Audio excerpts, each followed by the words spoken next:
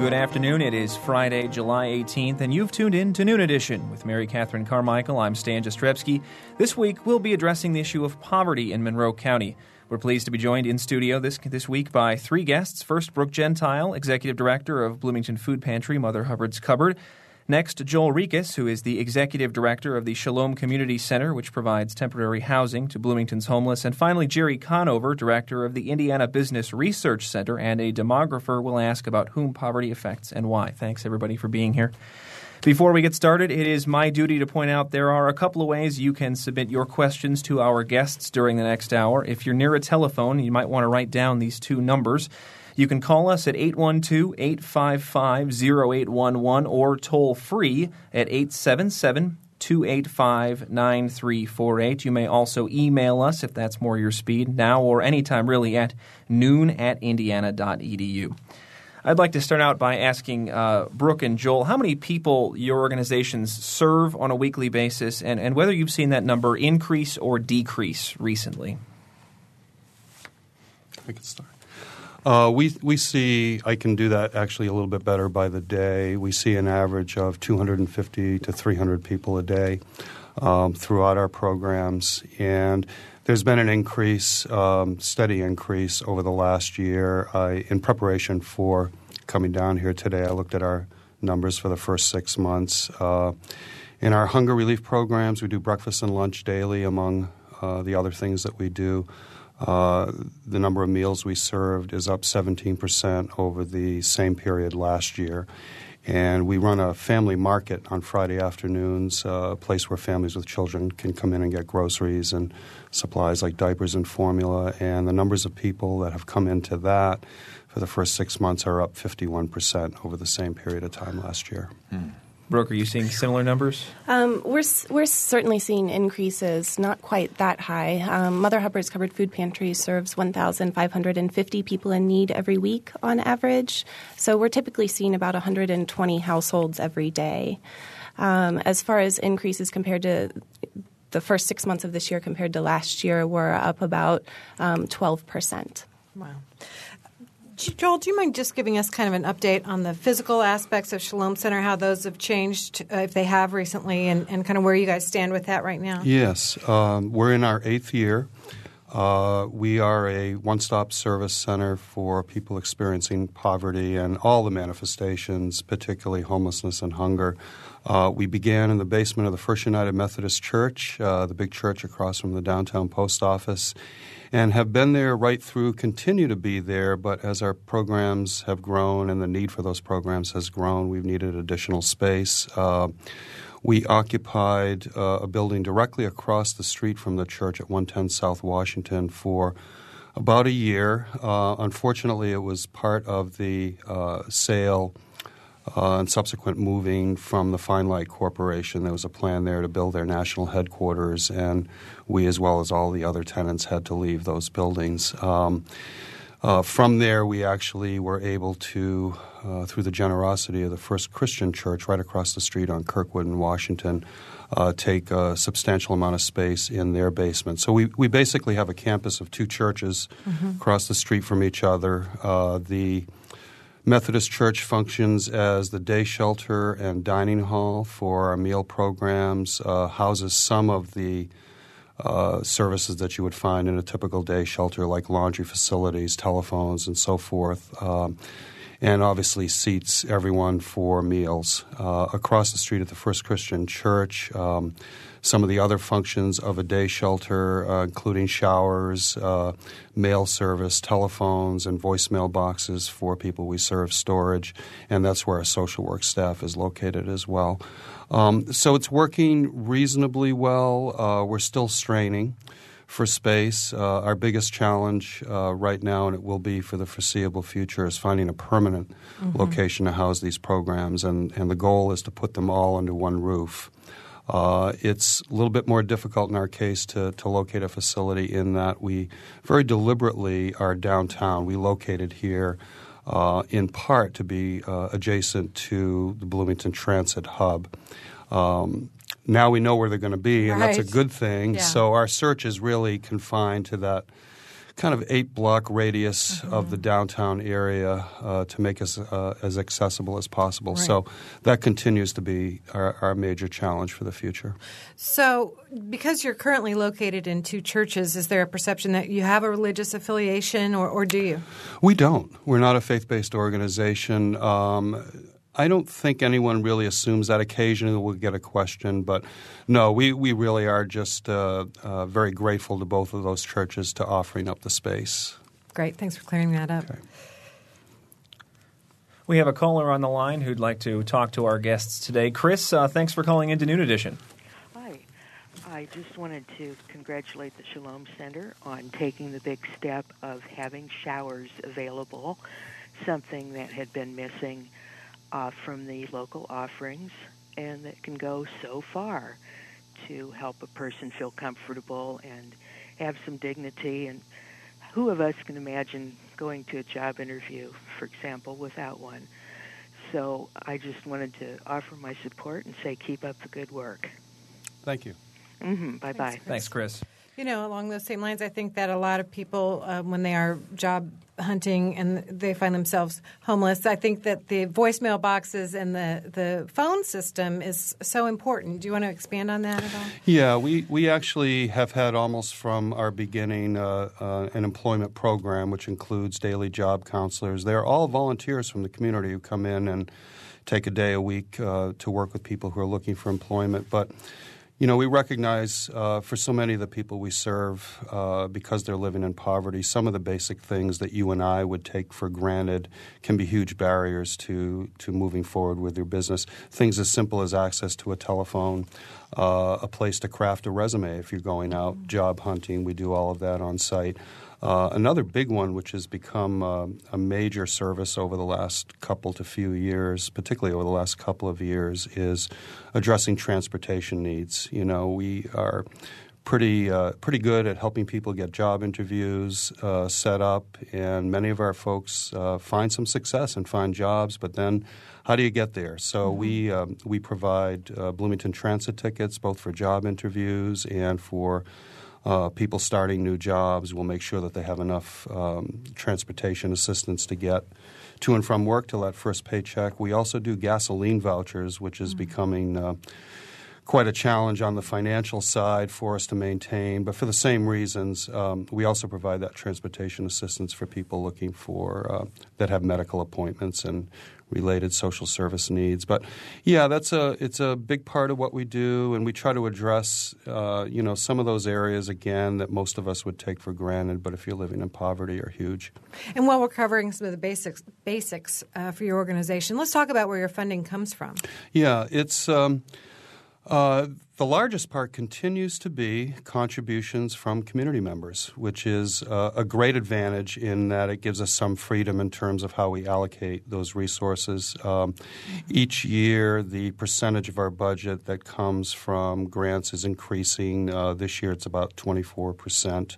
But the largest single slice of the pie, if you will, continues to be community members. This is a very, very generous community. One of the things that people like about the Shalom Center, and I certainly would too if I were trying to imagine where I wanted to make my charitable contributions, is 90 cents on every dollar goes directly into programs. And that's a very, very good ratio to administrative costs. So, but yeah, that's where we are right now. I mean, the challenge for all of us in the nonprofit sector is to try to continue to respond to the increasing needs while government funding, for example, has remained flat at best over the last several years. So that's a real challenge. In our case here in Bloomington, I think all of us are pretty fortunate because of the generosity of our community, but that continues to be a concern is how much can a community support over the long haul.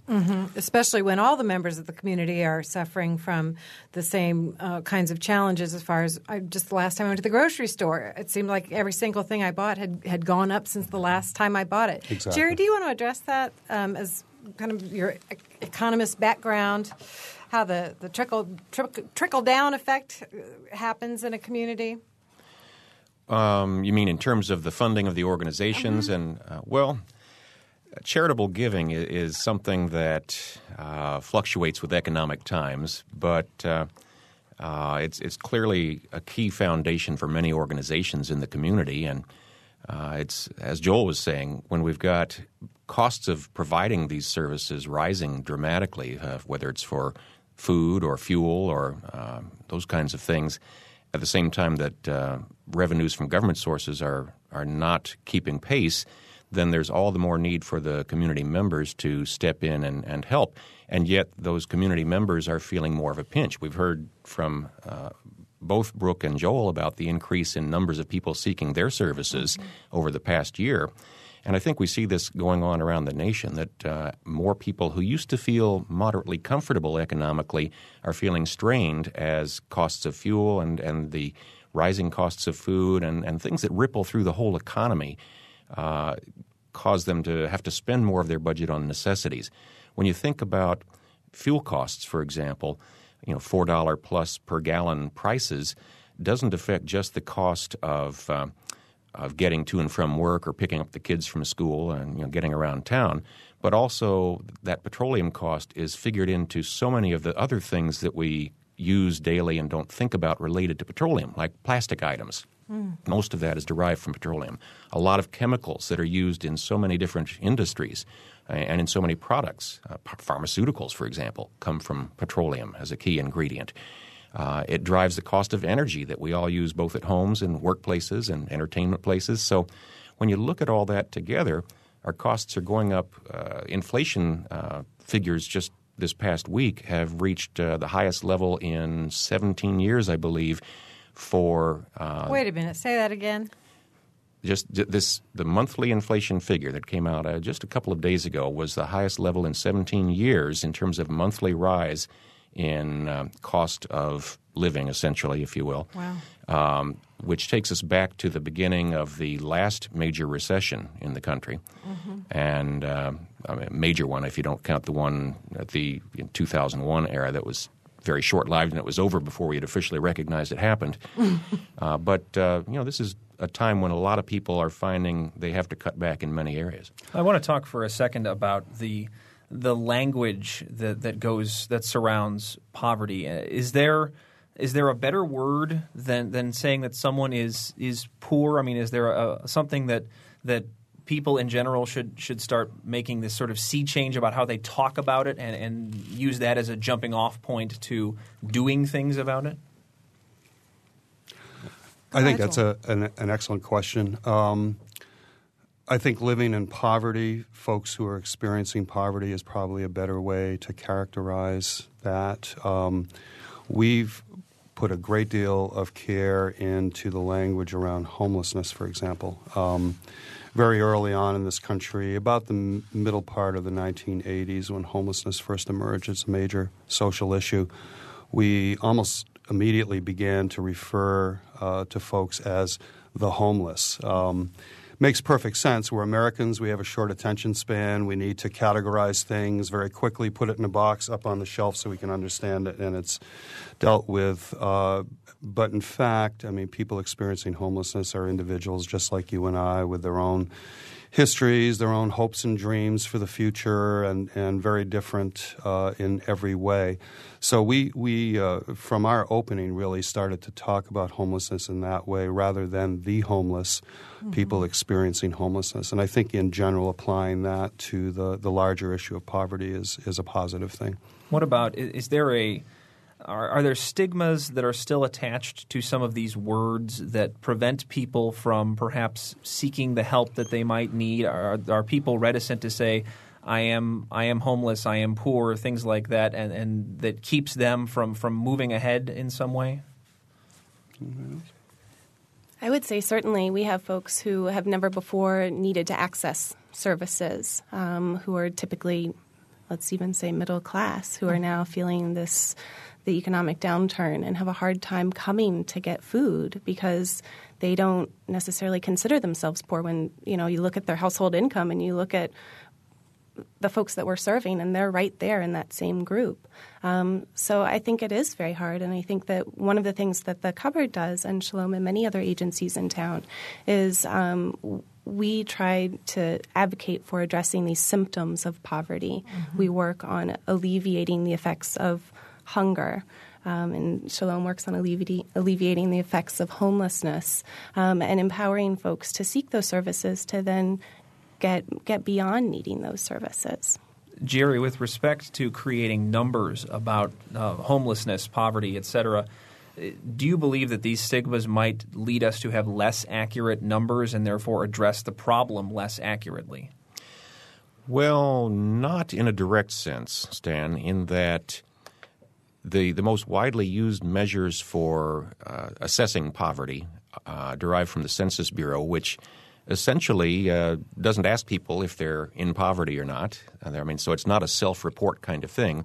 They're based on surveys that are conducted regularly and that generate a lot of the year-to-year updates in statistics of all sorts from the Census Bureau, surveys of households, and they're based essentially on income. The Census Bureau looks at the money income that people bring in from a number of sources, whether it's paychecks or investments, dividends and interest and so forth, or pensions, welfare payments, anything that's a cash form of money gets counted as part of that income.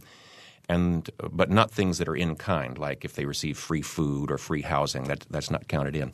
And they add up that income for the household and then compare that to numbers that have been established as a threshold for how much you need to make in order to be considered in poverty or not. And if you fall even just $1 above that threshold, you're considered not in poverty. Can we talk about that for Sure. a second? The Census Bureau says something like 12 or 13% of all Hoosiers live in poverty. Can you talk about what that means in terms of their characterization of what a poverty line is? And Sure. aren't there several different definitions of poverty line, poverty threshold, depending on who you talk to? Mm-hmm. Well, yes. The Census Bureau provides a table each year that is updated to reflect the changes of inflationary effects. But it's essentially one table of numbers that's used throughout the whole nation. So one thing to keep in mind is that it doesn't reflect differences in cost of living in different parts of the country. Here in the Bloomington area, Indiana, generally, cost of living is not nearly as bad as it is in many parts of the country, and yet the cost of housing is relatively high here compared to many cities this size, partly because of the demand that the university imposes on available rental space and things like that. But can I interrupt you for just a second? Now, it seems to me that wouldn't be rocket science to be able to adjust for those kinds of influences. Why isn't that done? Well, it's a lot more work to do. It's not difficult work necessarily, but it's time-consuming and labor-intensive, and it would be expensive to compile usable data at the level of individual communities, which is really where cost of living takes place. Right. Not state level or Right. regional level, on what it costs to live here versus some other county in Indiana or some other city, in the nation. But to get back to Stan's question about, what is what are those thresholds in Indiana? And you were right. If you look at the Census Bureau tabulations of how many people in Indiana live in poverty, the number for the most recent detailed data was 12.2%. That's almost 750,000 Hoosiers, by the way. And to put it in some perspective, for Monroe County, the figure is 22.2%. That's the highest rate in the whole state out of 92 counties, with, by this number, almost 24,000 Monroe County residents living in poverty. Now, let me come back to that number in a minute because I think it's not – you shouldn't take it at face value. And a lot of eyebrows get raised when you say we have the worst poverty rate in the state and one of the higher ones in the nation for communities this size. But what does that mean? Well, it depends. The way the government defines poverty level, it's based on household size and the number of related people living together. So if you have like roommates sharing an apartment or a house someplace that aren't related, they don't count as a family. If they lived with their own families, let's say they're college students, they would be counted with that family. But if they're living on their own, they're counted as individuals. So one person, by the 2006 poverty thresholds from the Census Bureau, would have to make $10,488 if it was somebody under 65 or if they made more than that, they would not be in poverty. $10,000 doesn't go very far, even for one person, but anything below that is considered in poverty. Anything above is not. If you go up to a two-person household, now this could be an adult with a kid or two adults, it jumps up to about $13,500, $14,000. If you go up to, let's say, a four-person household, for example, where you'd have at least one adult and 1, 2, or 3 kids, it might be more than one adult, could be all adults for that matter. The numbers vary they're in roughly the $20,500, low $21,000 range, depending on how many kids are involved. So $20,000 for a household of 4 people, a family of 4 people, still is hard to stretch. So who decided we could live on these numbers? Well, it goes back to many years ago, decades ago, when the Office of Management and Budget got involved, the federal agency that manages statistics, and the Department of Agriculture, which had figures on what the cost of food is for a family to eat a minimal level of food of decent quality but not going over the top, and what it would cost for a basic diet to feed a family of 1, 2, 3, 4, et cetera. And so it was driven largely by food costs. And that is one of the limitations of poverty measures in general.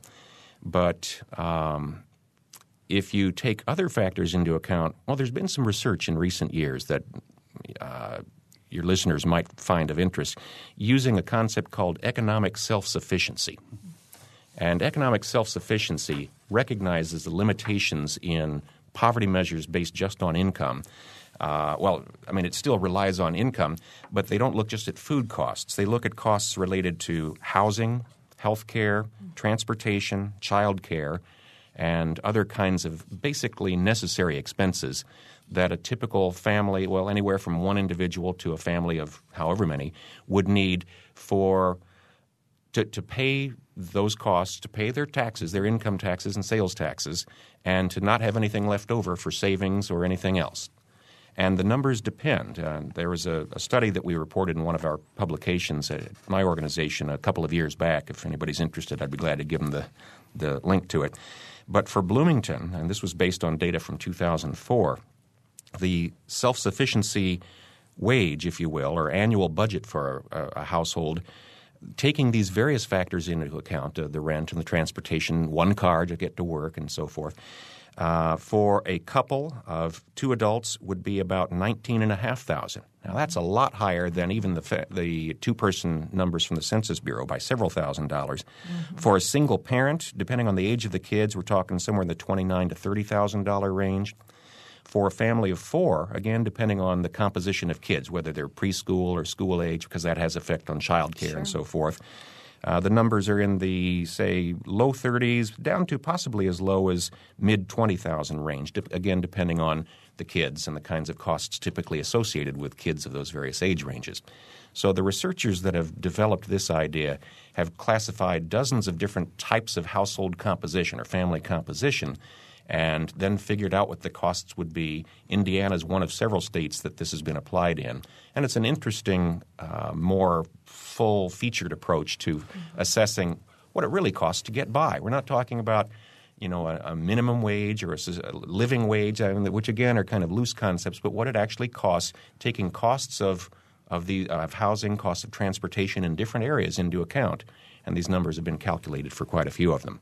We need to take a break, but when we come back, I want to talk more about why Monroe County's numbers are so skewed.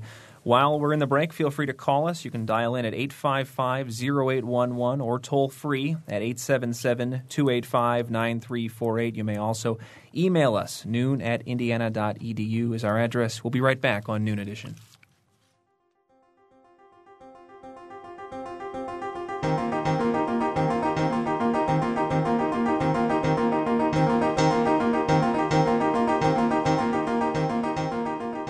You're listening to Noon Edition on member-supported WFIU. Production support comes from Closets 2, providing organized and expanded closet and storage space for home office and garage, using a variety of systems with no major renovations. Closets 2 owned and operated in Bloomington, 332-2233. And from South Dunn Street Project, represented by Brian Lappin, Real Estate, classic bungalow-inspired architecture in the Bryan Park neighborhood of Bloomington, www.southdunstreet.info. If you're a person on the go, you can take WFIU programs with you. We're podcasting. Podcasting is a convenient and easy way to download audio files directly to your computer. Listen anytime from your computer, iPod, or portable player. You can download podcasts of full-length programs like Noon Edition, Ask the Mayor, and Harmonia, or short features like Kinsey Confidential, the Ether Game musical mini-quiz, and movie, play, and opera reviews. You can find out how with a visit to our website at wfiu.org. We are back on Noon Edition. We are joined this week by Brooke Gentile of Mother Hubbard's Cupboard, Joel Rikas from the Shalom Community Center, and Jerry Conover from the Indiana Business Research Center, who we were talking to before the break about why the numbers of poverty, those living in poverty in Monroe County, which the U.S. Census Bureau as recently as 2006 said was more than a third of Monroe County residents, are in fact not as accurate as they purport to be. Why is that?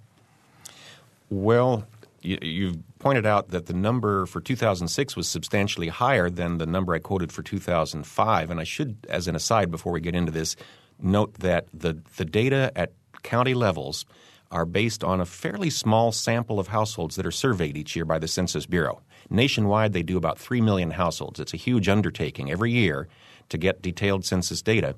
But in Monroe County, we're talking about only 700 or 800 households altogether in that sample. So depending on which households they hit with the survey and who participates as a result, the numbers can fluctuate a bit from year to year. More so when you're dealing with a small community. At the state level or the national level, they're pretty reliable. But that said, I'll refer back to the 2005 numbers. For Monroe County, we were talking about all persons of any age living in poverty at 22% of the total county population.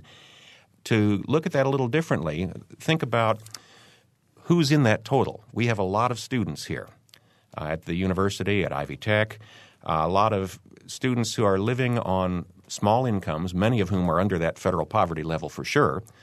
Some of whom are working, some aren't. If they are, it's probably part-time, although some are full. It's probably at close to minimum wage in many cases.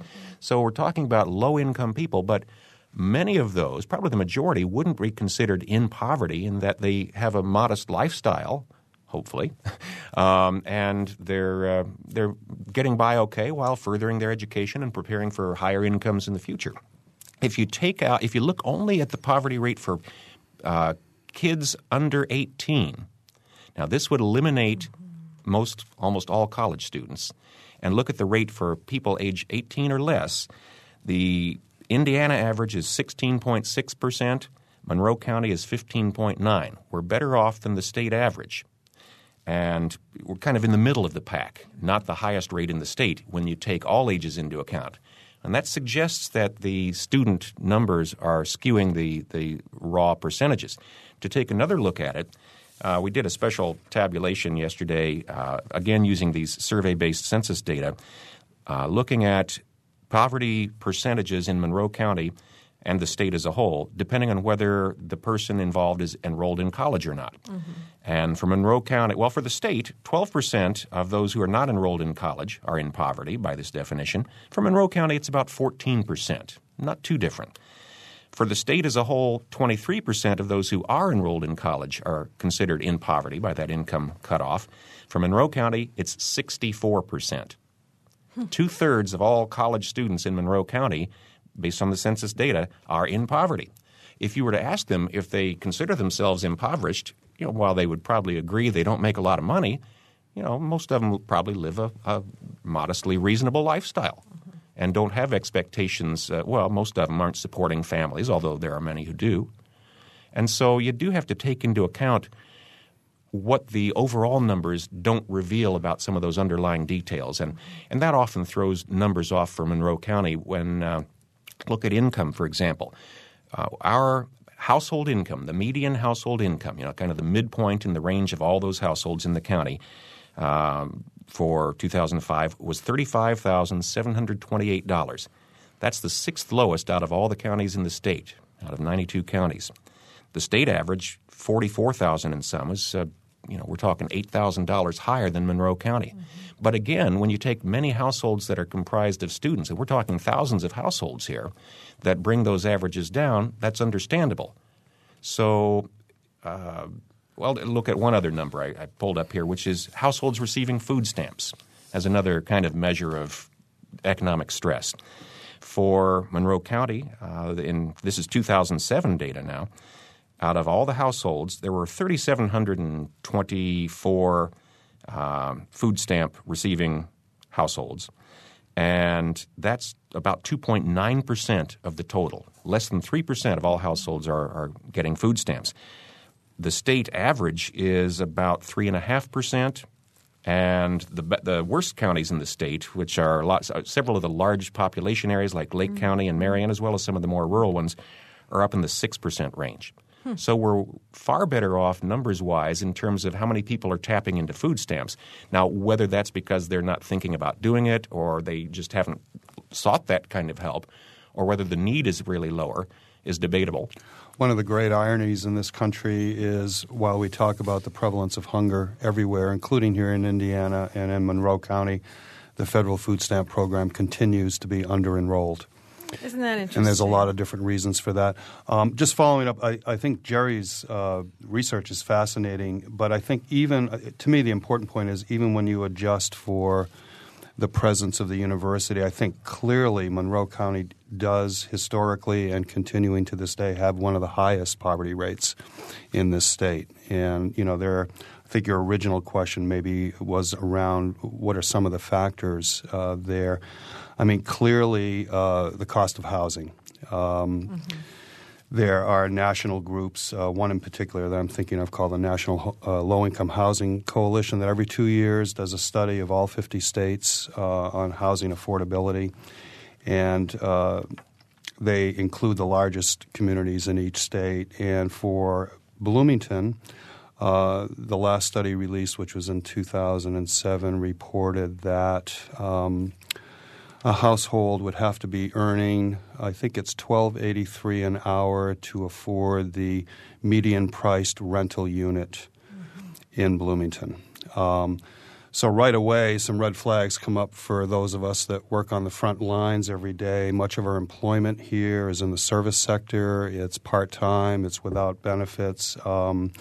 The cost of living isn't matching up with income levels, and that's certainly accounting for the pressures on programs like ours and Brooks. So that's certainly an area, too, where the university has an impact. Housing. And another double-edged sword, because if you can't afford to live in town, it's often less expensive to live farther out in the county, which then drives up your transportation costs. You're farther away from goods and services. It's kind of a snowball effect, I guess. Brooke, I wanted to follow up with you on this issue of food stamps. You're a food pantry, so you don't require any kind of food stamps, or is it just show up and if you say you need food, we're going to help you? And then I also want to know the difference between a food stamp program and a pantry that you run. Okay.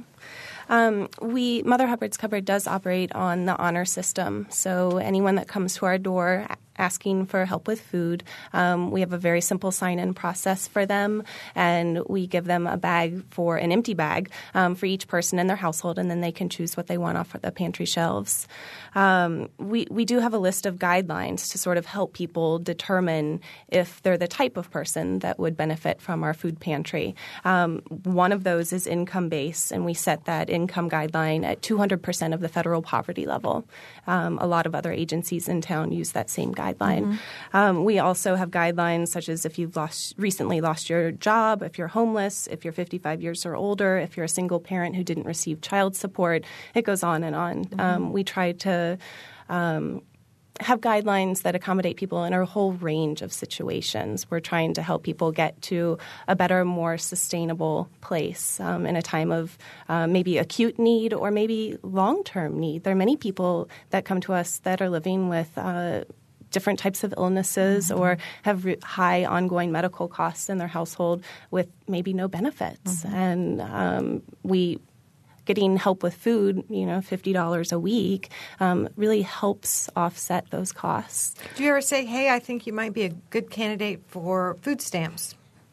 We don't have caseworkers at Mother Hubbard's Cupboard. We do have lots of information about the food stamp program. So we constantly have information and applications available and have sort of more unofficial conversations with people. Here's the application. Did you follow up on that? Did it come through for you? There have been recent changes at the state level with how the food stamp program is administered. That happened earlier this spring. And with those changes, it's sometimes a lot more difficult for folks to have those food stamps come through for them. And so we have an intricate referral system to point people in the right direction to, okay, follow up with this application, get in touch with Indiana Legal Services and have them help you out with this because they actually have the resources to follow through in the connections to have changes made to people's accounts. So, if I can add a couple things to that. At the Shalom Center, because we do have a program casework staff, we try to assess everyone's eligibility for a variety of programs that might benefit them in the long haul, including the federal food stamp program. I mean, clearly any hunger relief program has two goals. One is to meet that immediate need. Let's get food to this family today. But long-term is to help improve their food security. And there's a number of programs, including the federal food stamp program, that can help there. The second point is a larger one. The better hunger relief programs in this country, and Brooke operates one of them here locally, and this relates back to an early question about stigma, I think. Understand how difficult it is for anyone to come in and ask for assistance. So we make the assumption that if somebody is here, they need to be here, and we want to make the process as simple as possible, as dignified as possible to try to encourage people to come in when they need to. And again, I'm happy to say here in Bloomington, I think the majority of the programs that do hunger relief operate in that way. But that is a key barrier oftentimes is whether it's perceived or real, the stigma that is associated with having to come forward and ask for help, particularly these days, I think, as we're seeing with with more and more people struggling that historically have not had to use safety net programs now being forced to. So it's very important to streamline that process as much as possible. Brooke, I wanted to ask you about students, whether we talked just a second ago about how students are sort of hard to compensate for in some of these numbers, but nonetheless, the fact remains they are dealing with, in many cases, a small amount of money or disposable income of any kind on a yearly basis. I'm wondering, do you see any students during the year? We see a handful of students every now and then. It's definitely not a significant part of our client base. More often we have students that come and volunteer for us. We have an extensive volunteer program, and while they might say while they're there volunteering for the first time, hey, I qualify, they don't shop. They go back to their dorm and use their food program, the cafeteria program or whatever. Maybe they take an extra loaf of bread with them when they go. But by and large, students are a force of volunteering for us. I'm glad you mentioned volunteering because that was something I meant to ask everybody is, have we seen greater numbers of volunteers at your organizations, especially as we've seen the economic downturn recently?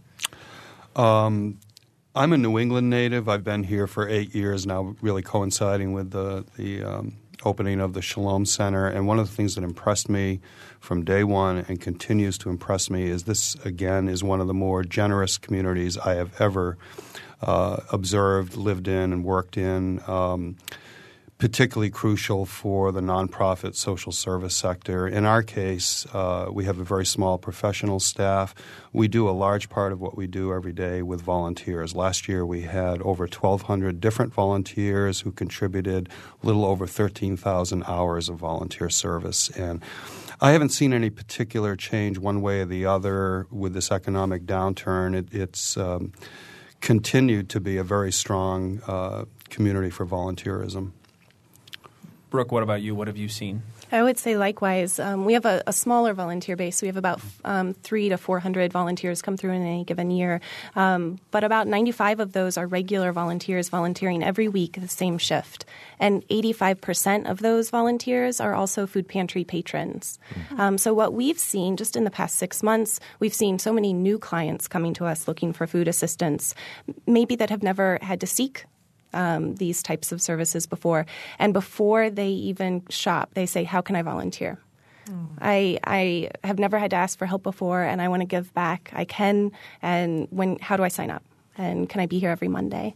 And that's a general trend in the past few months. Jerry, is there an issue of the haves and the have-nots, especially in a community like this where you've got a university who employs a number of people who make six-figure salaries, and then you've got a great number of people who are still living in poverty? Do we see that there are certain income brackets or any sort of other demographic groups that do help more than others or don't help more than others? Do the people who have enough feel that they have so much that they give back, or is it more that it's the students who are scraping by themselves, for instance, and feel perhaps akin to the people they're helping that do more? Do we have any sort of numbers on that? Probably some of each. Not any hard numbers that I'm aware of, at least at the local level, regarding the contributions to helping, especially in the sense of volunteering, for example. And I think Joel and Brooke could probably address that a little bit more, as Brooke was just pointing out. But certainly, in general, charitable giving does increase significantly as income rises, and yet there's a pretty broad pattern of donating to charitable causes at all income levels, including quite a bit from people who you think wouldn't have any dollars to spare because they appreciate the services that those organizations are providing. It may not be a lot of dollars, but to them it's probably a meaningful chunk of the total. And yet I would guess that the folks at the highest end of the income spectrum probably could afford to give more than they do in many cases. Yet there are certainly some very generous individuals and households out there, but there are probably a lot more who maybe haven't recognized the level of need that they could help support to a greater extent. And that suggests maybe some potential for more effectively getting the message out in the community about what these needs are. I know some years back I was involved in an organization, a Rotary Club in another state where I was living, where we we took 1 week a month and volunteered. All the members helped out different weeks at the local food bank and food kitchen. And it was a very eye-opening experience for many of the members to see what this level of need was in their own community that before starting that program they hadn't been as aware of. I mean, people talk about it, but it's just kind of words, until you're there in person. And at the same time, it was a very rewarding experience. Many of them said it was really something they enjoyed and looked forward to going back doing each month. If we had more of that kind of thing to encourage people who have comfortable livings to get involved in volunteering, even if it's just a little at a time, with organizations that help those less fortunate members of the community, I think more of us would understand kind of the range of needs from the low to the high end of the standard of living scale in the community. Can I follow up for a moment? I think just on the subject of charitable giving, to me the big policy issue here is the proper role of government. A short time ago, I read a synopsis of a study that was published by the Chronicle on philanthropy, and it looked at 2006 in terms of philanthropic contributions in this country. Over $300 billion for 2006, far and away the largest in the world, which is very, very impressive. But by contrast, in this country for the same period of time, the total tax take from local, state, and federal government was about 25% in terms of our economic output, comparing to the Scandinavian countries, for example, which are well known for their social welfare programs. they have a tax collection rate of about 50%. And you can argue this from both sides of the fence. Many would argue that, well, the private sector is in a better position, makes better decisions on charitable affairs. But when you look at where the money goes, it's actually very revealing. This is a study by the Chronicle on Philanthropy in 2006. 44% those dollars went to educational institutions. Another 16% went to medical institutions like hospitals, and another 12% went to arts organizations. Only 5% of the charitable contributions that they looked at in 2006 went to nonprofit social service agencies. So while the ballet may be doing wonderfully, the food bank is still struggling. So I have always advocated that, one of the fundamental roles of government at any level is to assure that there is a safety net for all of our citizens, and there's really no more important function than that one. Those numbers that you're making reference to, they couldn't have included donations to religious organizations. Because right. Yeah, okay. Right, okay. Right. Go ahead.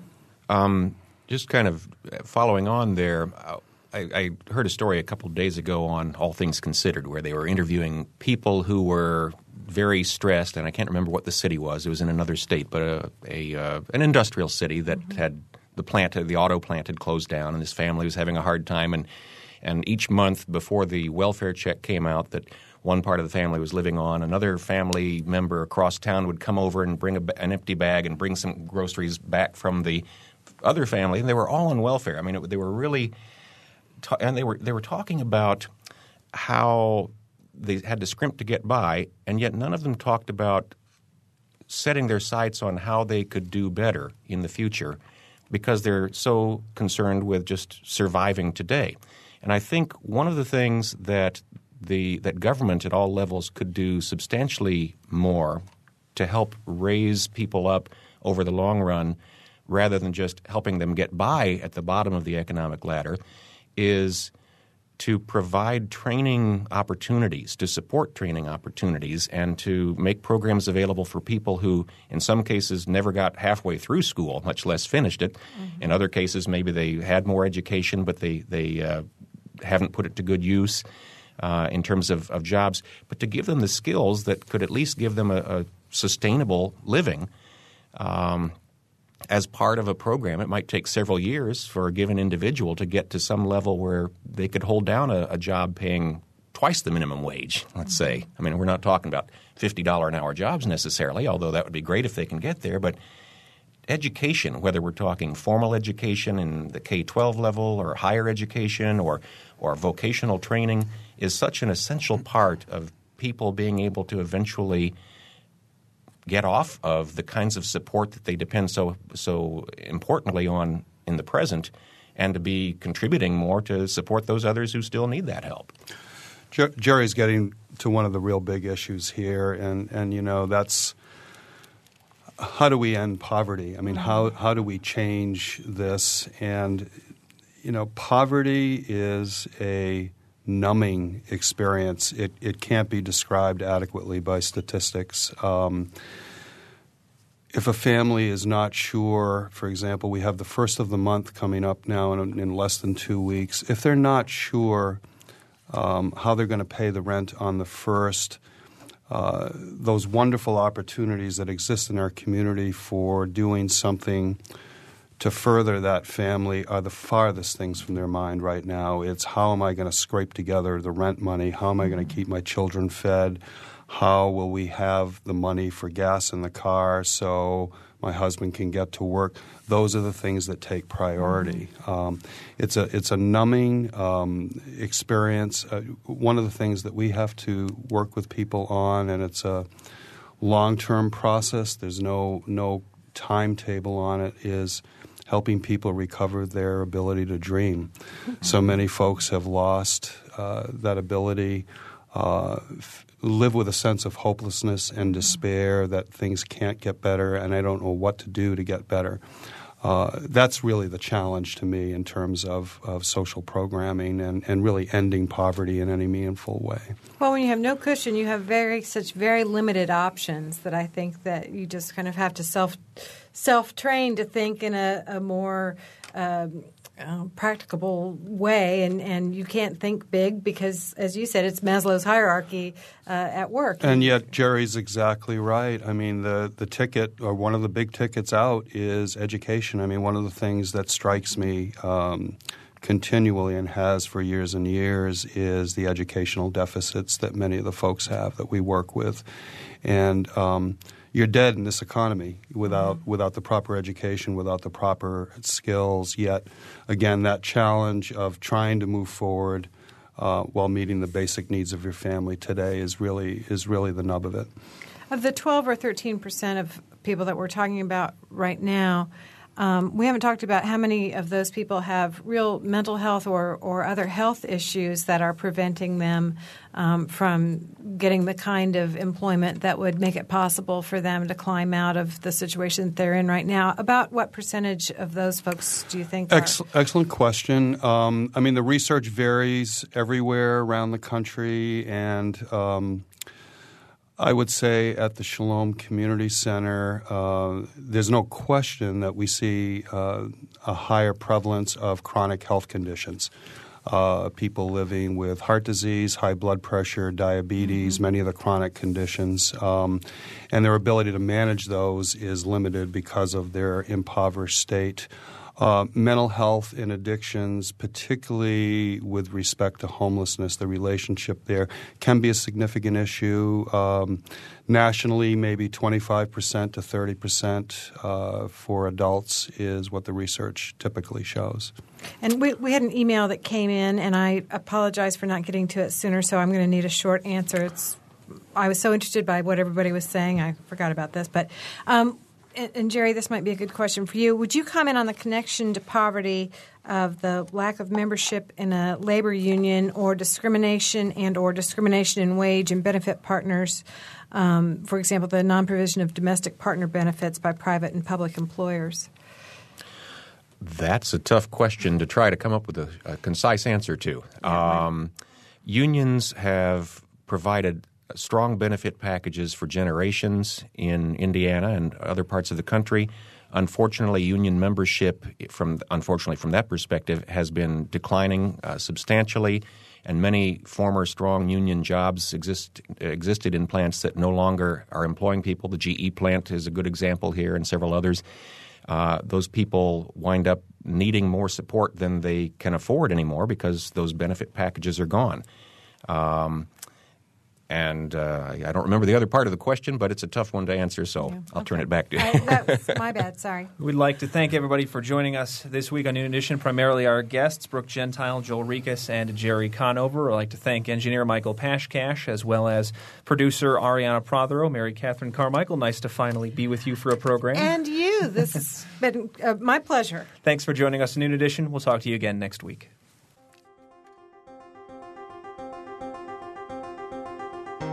Noon Edition is a production of WFIU and the Herald Times. A podcast of this and other WFIU programs is available at WFIU.org.